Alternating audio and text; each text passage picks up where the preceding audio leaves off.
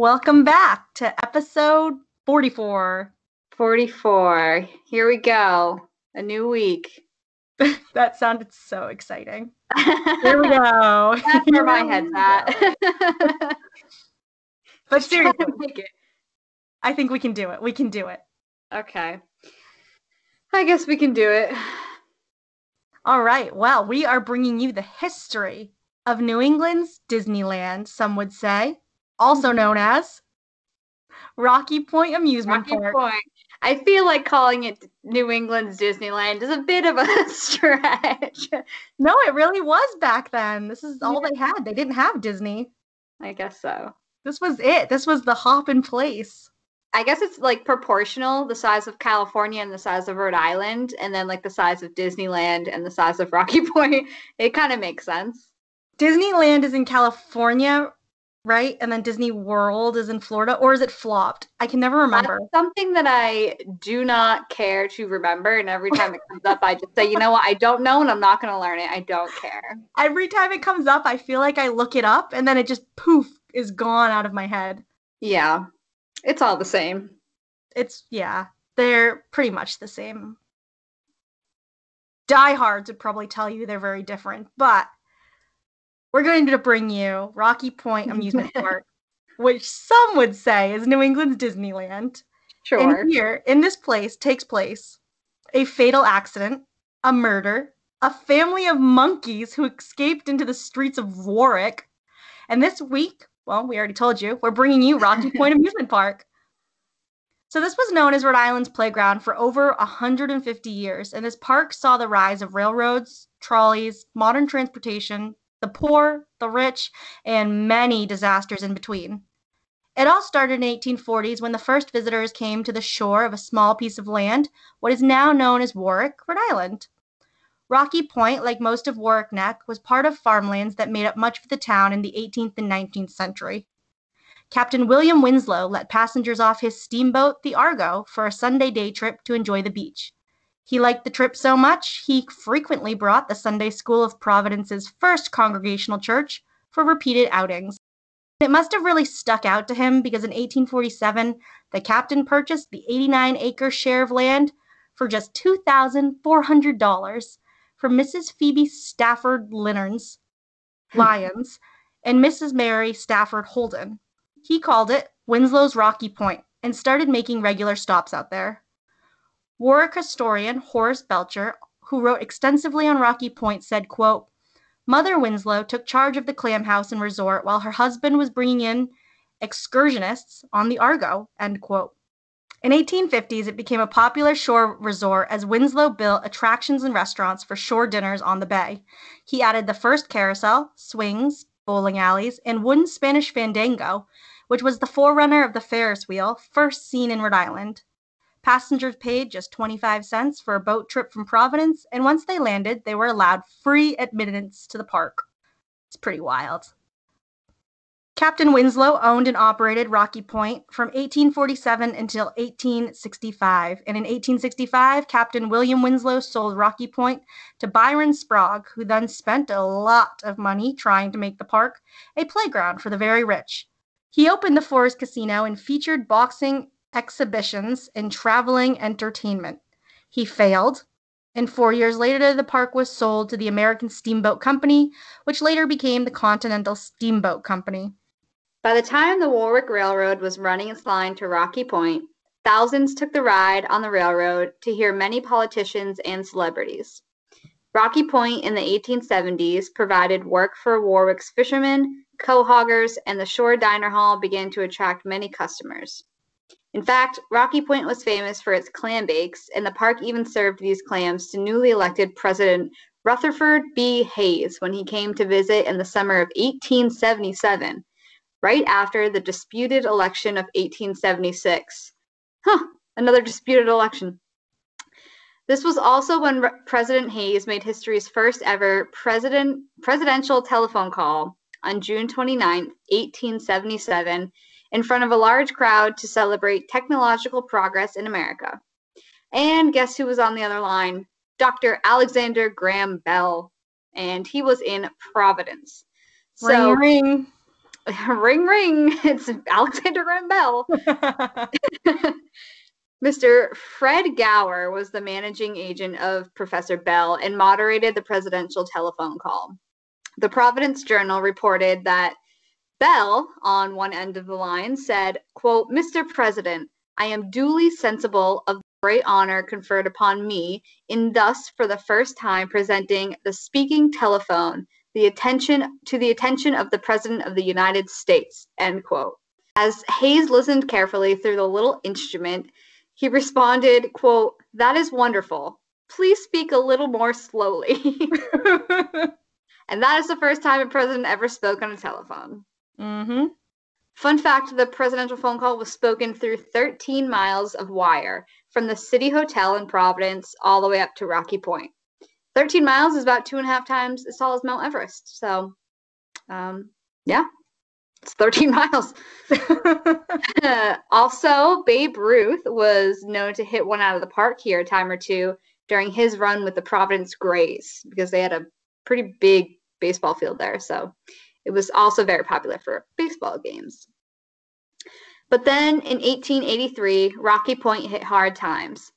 Entrepreneur Byron Sprague had purchased the property from the Winslows for $60,000 in 1860 and added another $300,000 to build a 3-story hotel which could house 300 guests.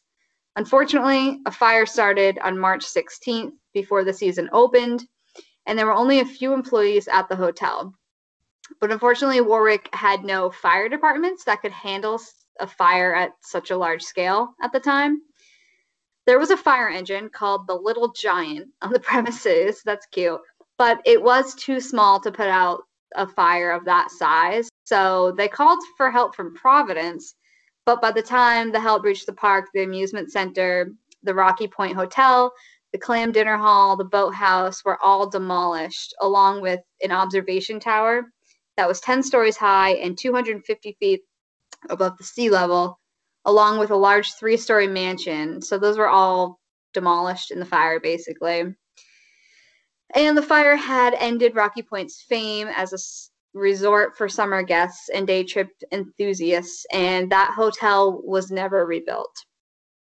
Harrington leased the park in 1888, and by 1900, his flair for the business had already made him the most popular resort proprietor in New England.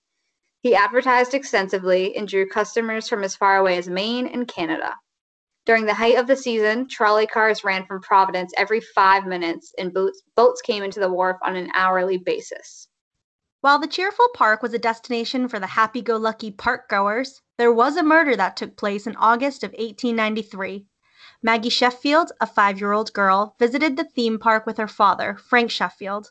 Frank was a former school principal from Pawtucket, Connecticut, who had suffered a head injury in a freak accident while ringing his school's bell.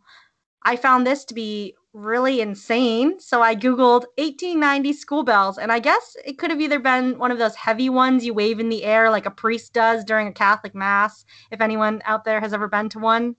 Also, I would like to note that Pawtucket, I just looked it up because I could not believe that there was a Pawtucket, Rhode Island, and a Pawtucket, Connecticut, and it's not Pawtucket, Connecticut, it's Pawcatuck, Connecticut. Pawcatuck? What was that? It's spelled like Pawcatuck.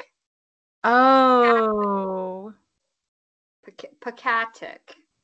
Never heard of it, but No, I've never been. Maybe I've driven through it, but that's definitely what it is. Pawcatuck. Pawcatuck.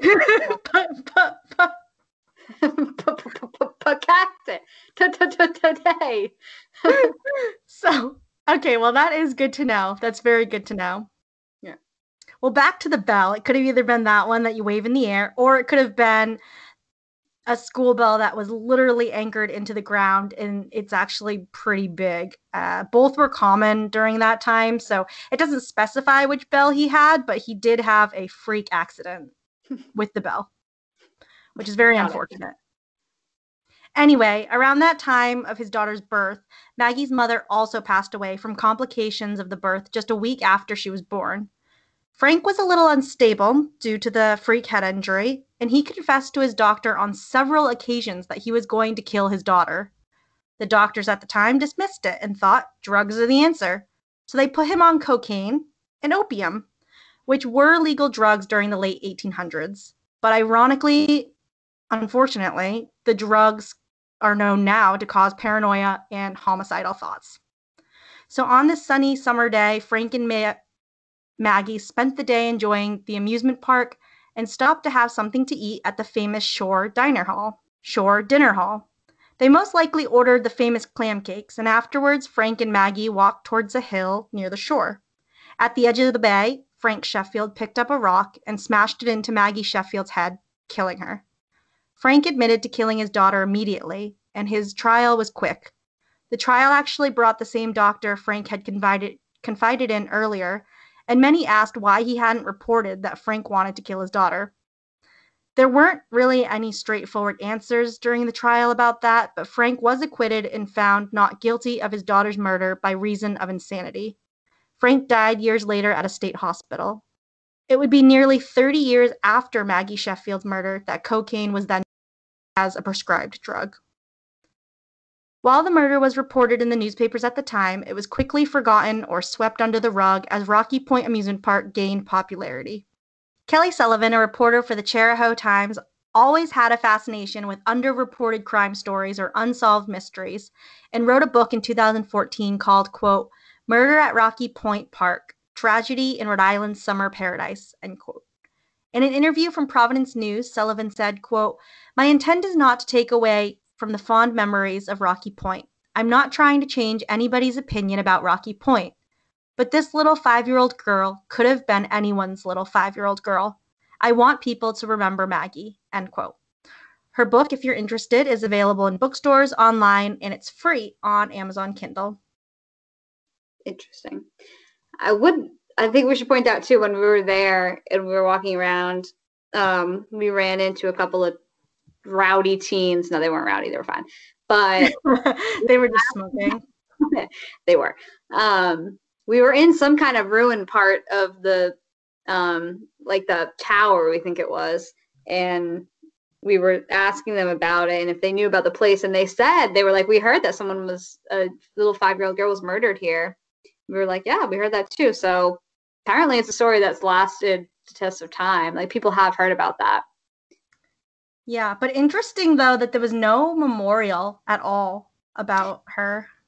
It's sad, but it kind of makes sense that they wouldn't want that kind of attention. I mean, I guess it's not a park anymore, so it doesn't.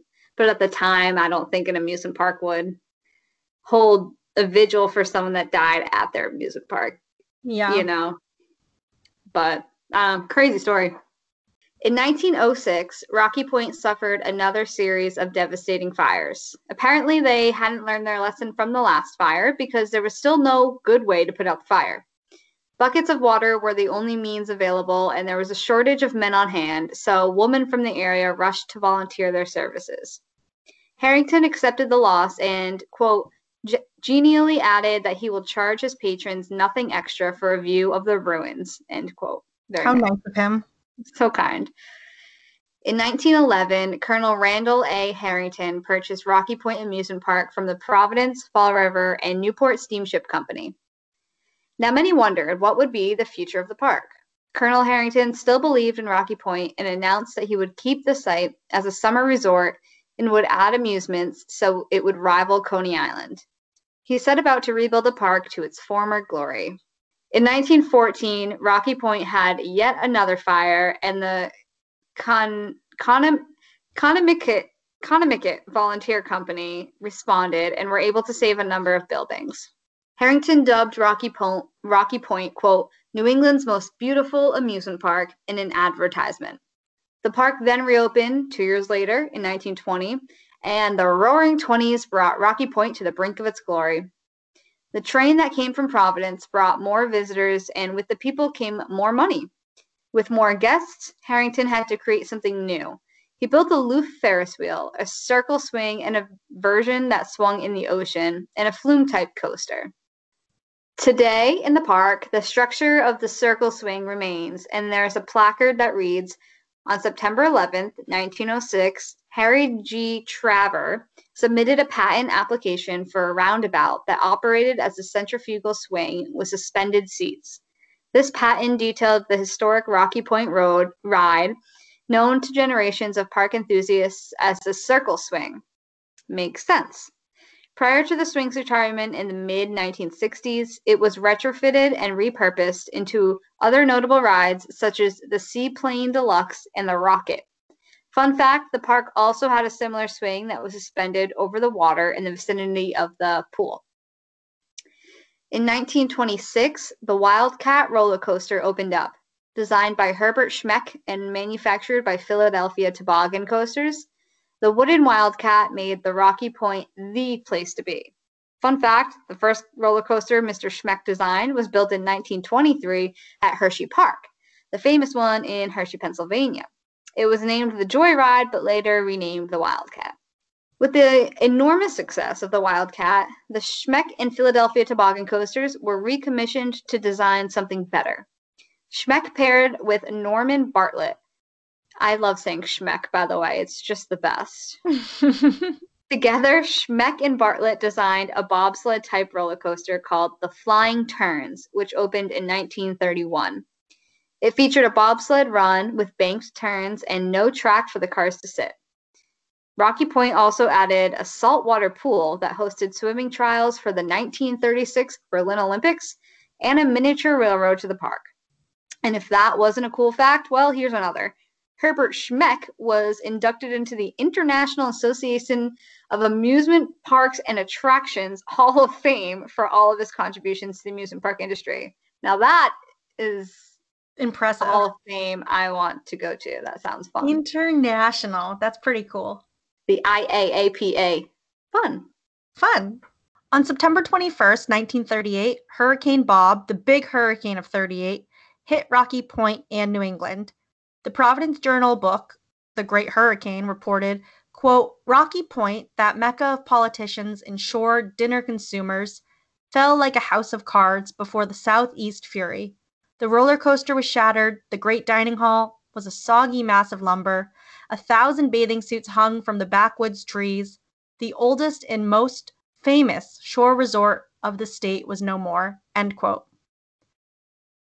It was during the hurricane that a large tree fell over the moat near the monkey house, allowing monkeys to escape. 6 monkeys, who had escaped from Rocky Point in 1938, were now living in the woods on Warwick Neck. They not only survived the hurricane, but managed to live through the winter and were spotted on the Neck and Spring Green Farm for at least another year.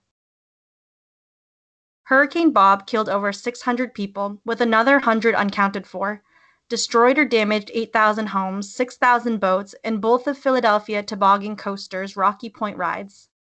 In all, the storm caused an estimated $300 million in damages and set the all-time record for wind speed with a gust of 186 miles per hour, recorded at the Blue Hills Observatory in Massachusetts. The hurricane closed Rocky Point for 9 years. The Philadelphia Toboggan Company, PTC, repaired its Flying Turns coaster and operated there as a concession. The park was returned to the family of Colonel Randall A. Harrington, who had plans to rebuild Rocky Point Park. In 1939, Thomas F. Wilson and a few others formed an organization that began building a great dining hall large enough to seat 3,500 people, and they restored the mechanical equipment of the huge covered swimming pool. The project ran into difficulties, and there was talk the park would be divided into house lots. Now this failed, and representatives of the petroleum industry sought to use Rocky Point to locate its oil tanks. The Harringtons rejected this as they feared it would be detrimental to the beauty of Warwick Neck, and instead attempted to operate the park on a reduced scale in 1940 to 1941. Due to restrictions and rationing because of World War II, the Harringtons were forced to stop their activities in 1942, and the downsized park was not reopened to any great extent until 1945. The park was then sold to the Studley Land Company. In 1947, ownership passed to Rocky Point, Inc., under the leadership of Frederick Hilton, Joseph Trillo, and Vincent Furla. They added new and exciting rides such as the Flume, Skywheel, Tilt-A-Whirl, Musik Express, Skydiver, Skyliner, Apollo 11, the Spider, Roto Jets, the Scrambler, the Enterprise, bumper cars, Rock and Roll, the Yo-Yo, and the Tempest. Honestly, I didn't think the park was that big, but I guess it was. On the first Sunday in June 1948, Rocky Point reopened. The reopening caused a major traffic jam as over 35,000 people swarmed the park. At 4 p.m., bumper-to-bumper traffic extended along Warwick Avenue to Cranston, and the effects were felt as far north as Allen's and New York Avenues in Providence. In 1949, Vincent Furla, a Providence businessman, acquired the park and was joined by his brother Conrad, who remained with Rocky Point through a number of changes in ownership and was known as Mr. Rocky Point. Conrad was the general manager, and the Furla family were the last owners of the park. In 1954, Rocky Point Park was hit by Hurricane Carol, which caused less damage than Hurricane Bob, but still managed to destroy Shore Dinner Hall. To replace the roller coasters lost during the hurricane, Rocky Point brought in the Cyclone from Riverside Park, Mass. In 1983, which you know it as Six Flags New England. The Cyclone took riders down 3 vertical drops, reaching speeds of over 55 miles per hour before rushing through 2 corkscrews, sending them off balance and disoriented for the remainder of the ride. The following year, the corkscrew was completed. Designed by Arrow, the corkscrew features a 64-foot drop into 3 inversions, both exciting and scaring those brave enough to ride it. In 1988, however, Rocky Point added its most exhilarating thrill ride, the Free Fall. It was fresh off an accident from its former park, Six Flags Great America. 3 teenagers were injured, but they thought, hey, it'd be a great ride at Rocky Point. Why not? The Free Fall took 4 passengers up a 12.5-story vertical section of track. The riders were then dropped, falling straight down as they experienced nearly 2 seconds of weightlessness before ending up on their backs. That one was kind of cool when in the documentary when it showed that, the Free Fall one. That one actually looked kind of cool.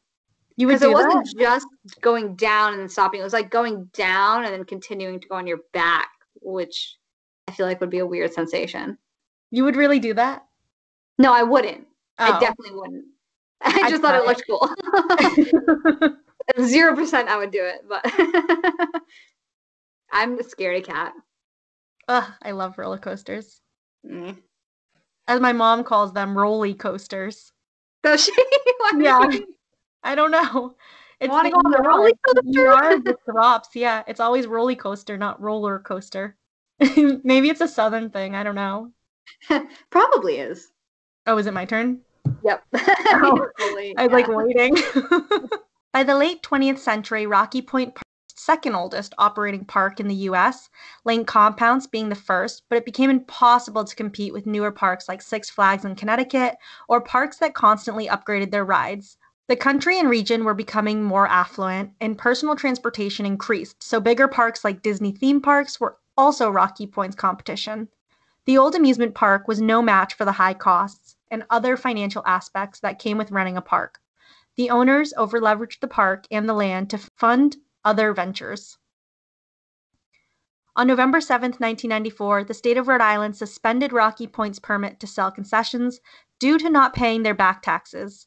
Although the permit was reinstated a few days later, it was under the condition that Rocky Point would pay its taxes by December 1st. On December 2nd, after failing to pay taxes, Rocky Point filed for bankruptcy.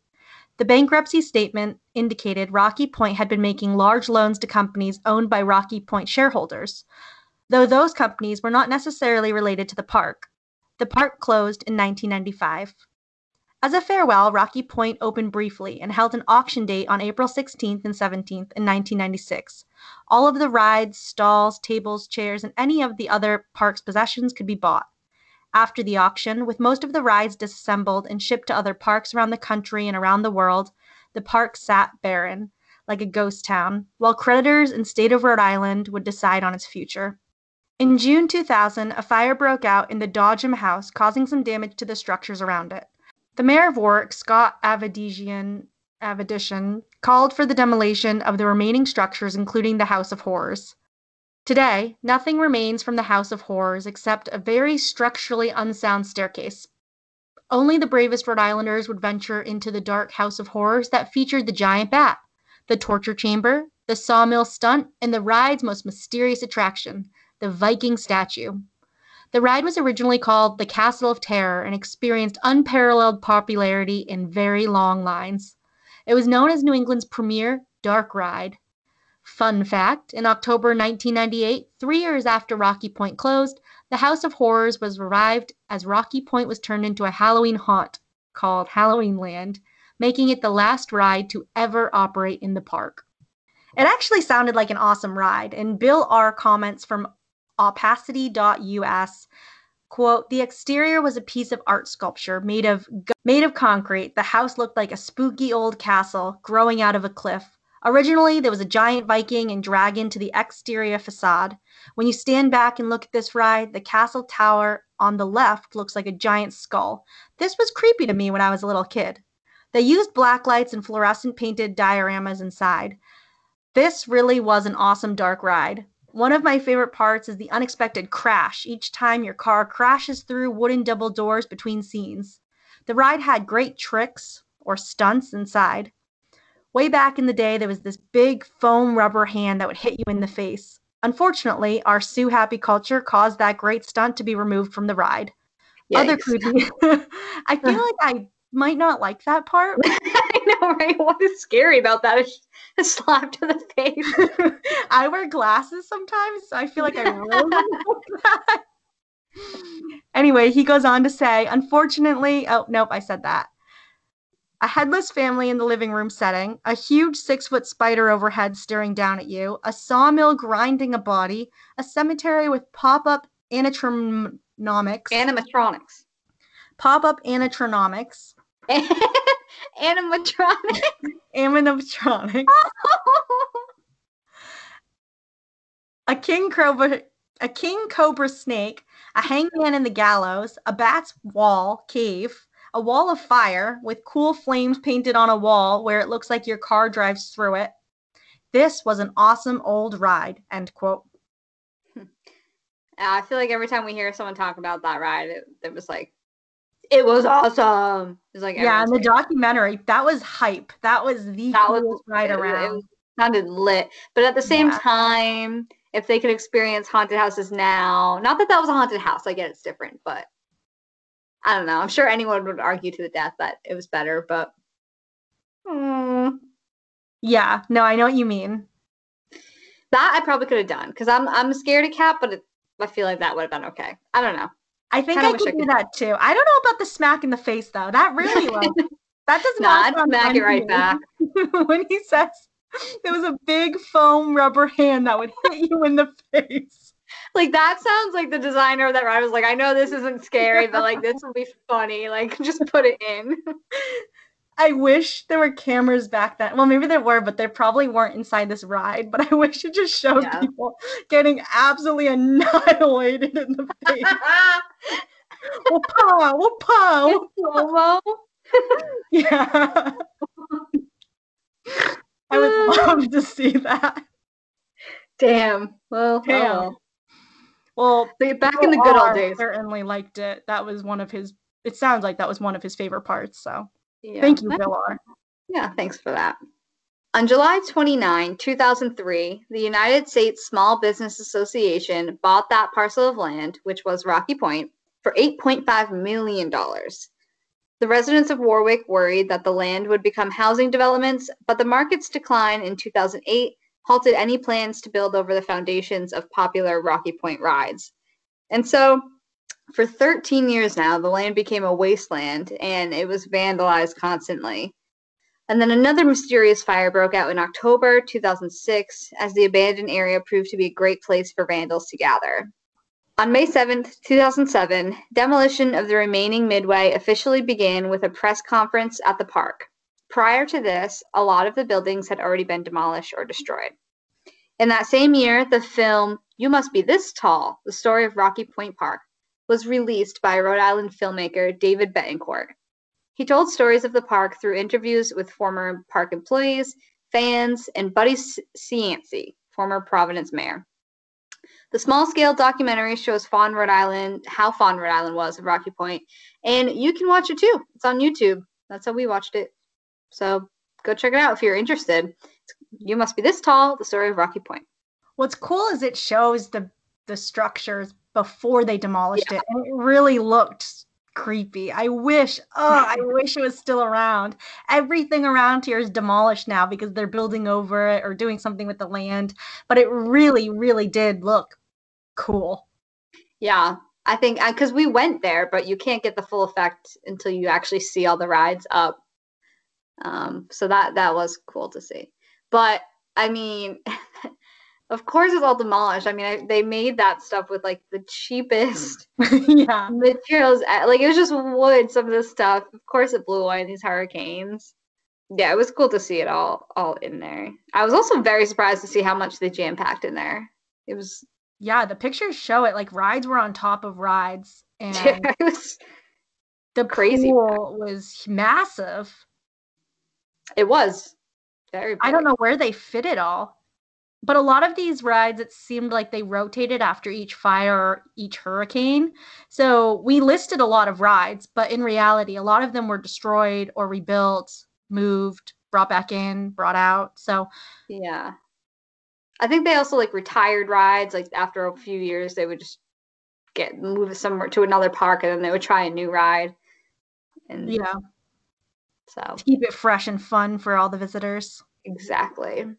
In 2013, the DEM acquired 83 acres of land and combined it with 41 acres already owned by the city of Warwick to create Rocky Point State Park. Save the Bay and the Nature Conservancy were also involved in improving the park. In 2014, Rocky Point State Park was opened as part of the State of Rhode Island Division of Parks and Recreation.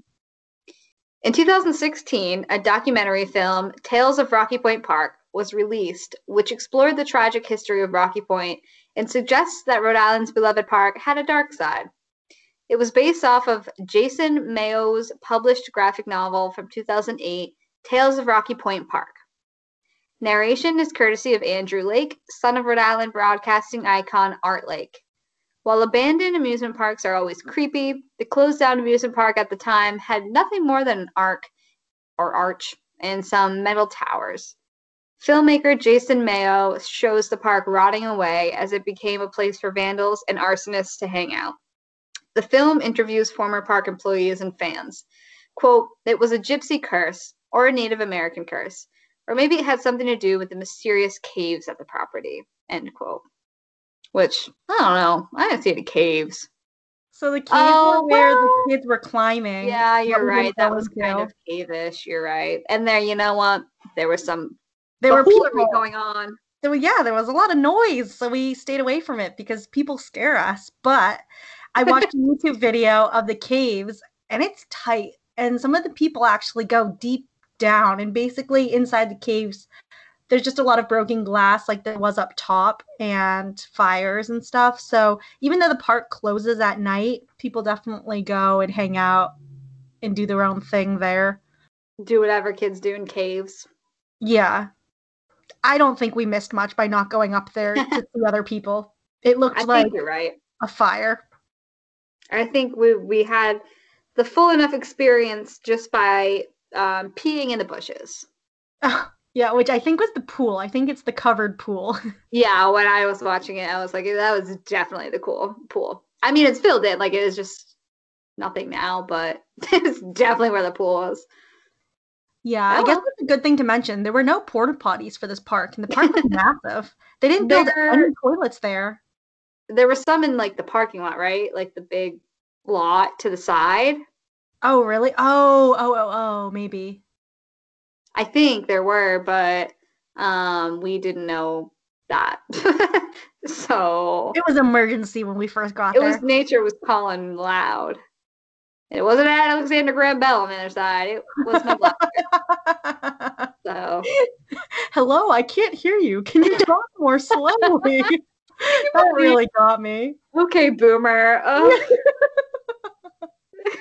Can you imagine? Just people are like listening avidly. Yeah, the whole town is like gathered around your shoulders.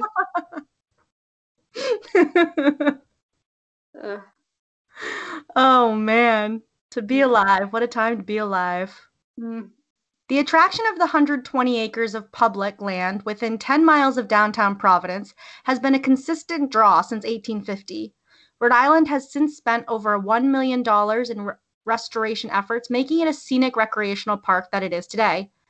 A few of the elements of the park, the amusement park, remain, including one, the upper and lower stations for the Skyliner ride, which was a relaxing alternative to the park's other thrill rides. It looked kind of like a ski lift, and it provided a bird's eye view of the amusement park, and it reached a secluded wooded area atop steep cliffs, which were the caves, and then it would turn around, offering the gorgeous view of Narragansett Bay.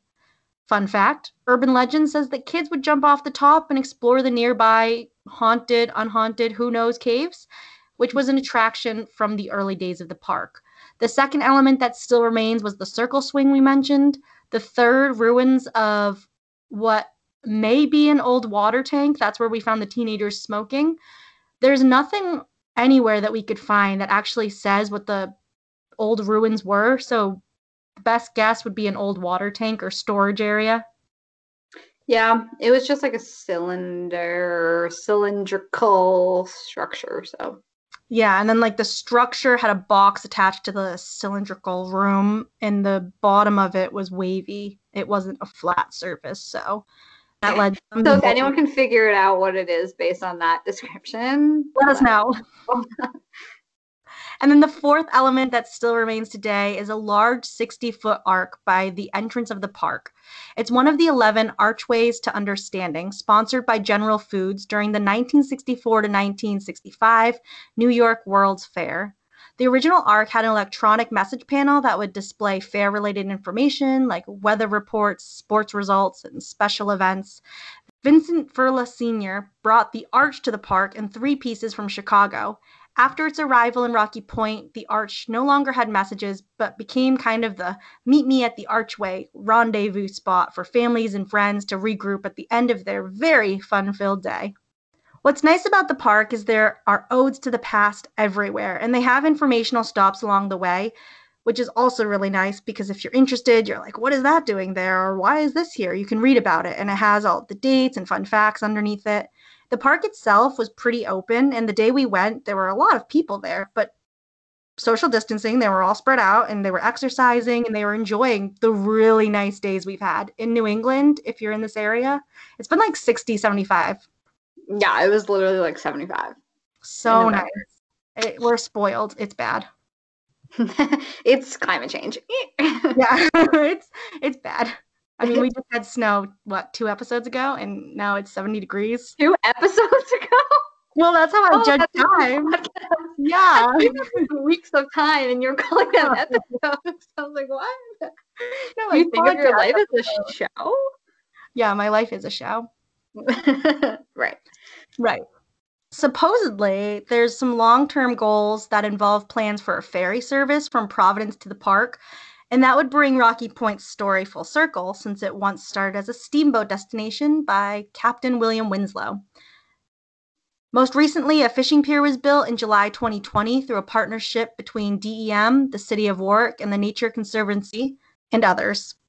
The $1.8 million fishing pier project was financed by Rhode Island Capital Plan and Green Economy Bond funding, and it provides access to one of the state's prime fishing areas. And during that beautiful day, there were a lot of people fishing off of it. There were. I didn't ask them what they were catching. Yeah, I didn't see any like coolers, but maybe they were just on the sides. But they had a lot of fishing poles in the water. Rocky Point was traditionally accessed via Narragansett Bay, and in 1860, the American Steamship Company ran ships to the park's pier several times a day. The pier was a constant fixture, even though it was hit by a fire and 2 hurricanes. It was always rebuilt so guests could arrive by boat, dinghy, or yacht. The pier was a desirable way to get to Rocky Point, and Warwick Mayor Joseph Solomon said, quote, I have been involved with efforts to preserve Rocky Point for 2 decades, and it has truly been a labor of love, end quote. Ranking number 3 out of 27, things to do in Warwick from TripAdvisor.com. I'd say we highly recommend checking this park out. I don't know how there's 26 other things to do in Warwick, but I don't either. Anyway, you can walk around this park, so go do Yeah. that. It was nice. And I was telling you earlier, I asked some of my coworkers, and every single coworker, well, one actually, it was her first job there. And then my other Oh. coworker said when he was a newspaper boy, I think he said 7 or 8, that if he got 2 extra customers in the week, they would have this big trip to Rocky Point Amusement Park.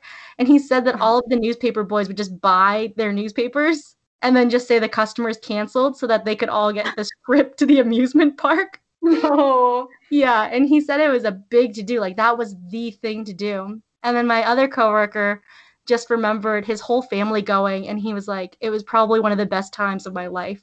Every single coworker just like stopped and then like looked away in the distance. They went to another world. Yeah, and it was just kind of cool to see because they all had such great, strong, happy feelings about this place.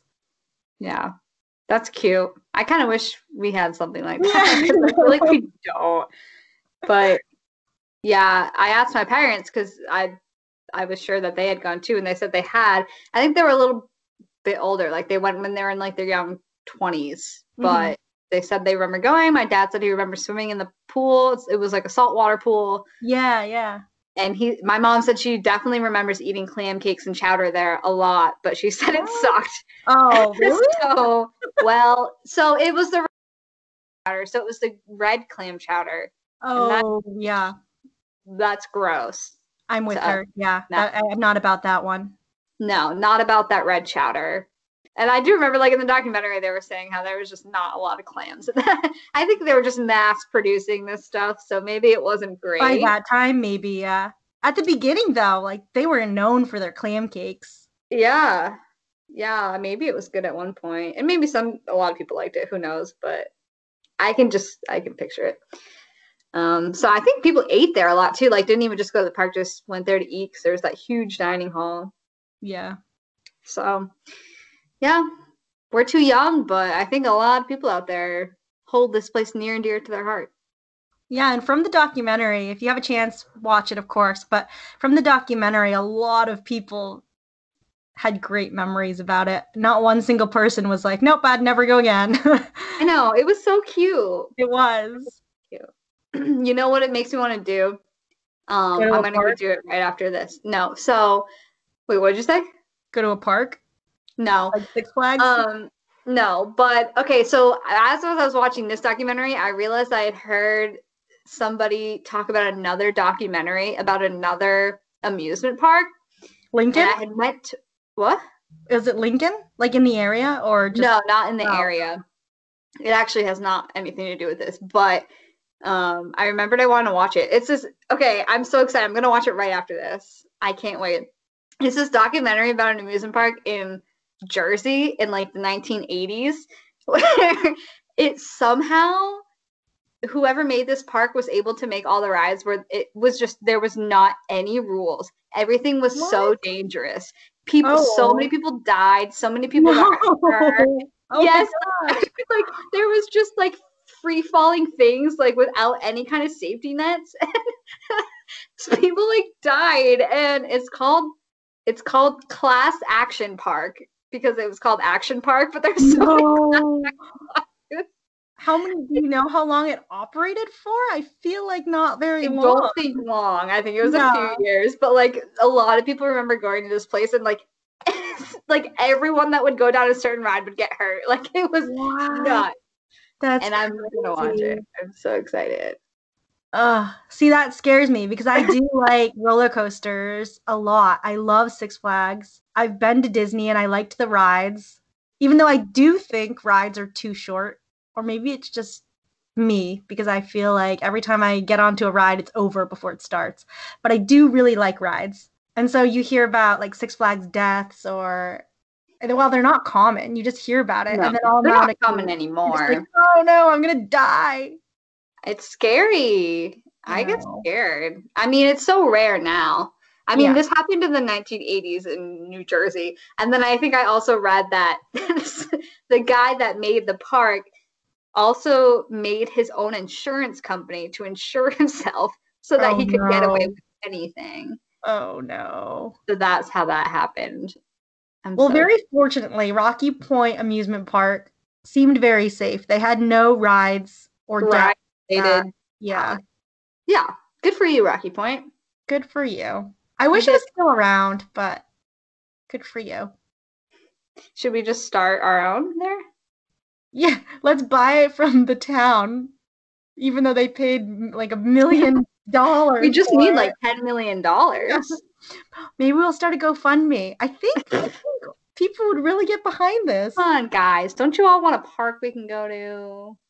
Except I don't think it's the best place because it did get hit by 2 hurricanes. And the news person on the documentary was saying it's the perfect scenario for a hurricane to hit because of the area, how flat the land is, and how close it is to the water. I mean, there's not much height that water has to rise to like. No, it just, as soon as it hits, it just pummels everything. That's true. Oh, maybe it's for the best. Who knows? Rest in peace, Rocky Point. Well, that's all we have for you today for this week. Yeah, that was good. That was a fun one. That was. It was really fun visiting. Yeah, that was been more fun to ride the rides, but it was still fun. We'll just have to go to an existing amusement park when the world opens up again. Yeah, I don't even think Six Flags is open. I know Disney reopened, but I'm not going to Disney right now. Yeah, no, thank you. One of the epicenters. So anyway, with that, make sure you follow us. We've got a lot of cool photos, which reminds me, we actually saw a tribute in a random parking lot on the way to Rocky Point Amusement Park. And they set it up as a very small miniature amusement park. But unfortunately, it was closed. So when we went, it was like a restaurant, right? It was like takeout food.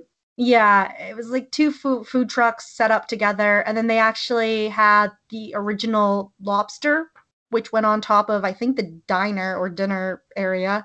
And then they had a fake tiger, that was also from the original park as well, which is cool. Definitely cool. So we'll share the photos on Instagram, Twitter, Facebook at Killer Babes Podcast. Twitter is Killer Babes Pod. And then you can email us if you want. Gmail, killerbabespodcast@gmail.com. Yeah. All right. Oh, and guys, if you're one of our followers that has been here, like you went here. Oh yeah, let us know. Tell us how it was. Tweet us or DM us or email us or something, because I would love to hear what your experience was like. I want to live vicariously through you. For you to call in on Anchor. That's what I would really love. Yeah, do that. And if you don't know how to get to Anchor, any of our links on any of our social media now links it to Anchor, so you can just go directly from that link. It's a link that contains a bunch of links inside of it. So it's a link within a link. So with a link within a link within a link in our Instagram caption, whatever it's called. Yeah, definitely let us know if you've been, if you have great memories, if you don't, if you have a spooky encounterance there or something. Fat chance. Let us know. Okay, cool. Okay. Well, thanks for joining this week. We'll see you again next week with episode 45. I'm not telling you what it is. No spoilers. No spoilers here. All right. Have a good one. Okay. Bye. Bye.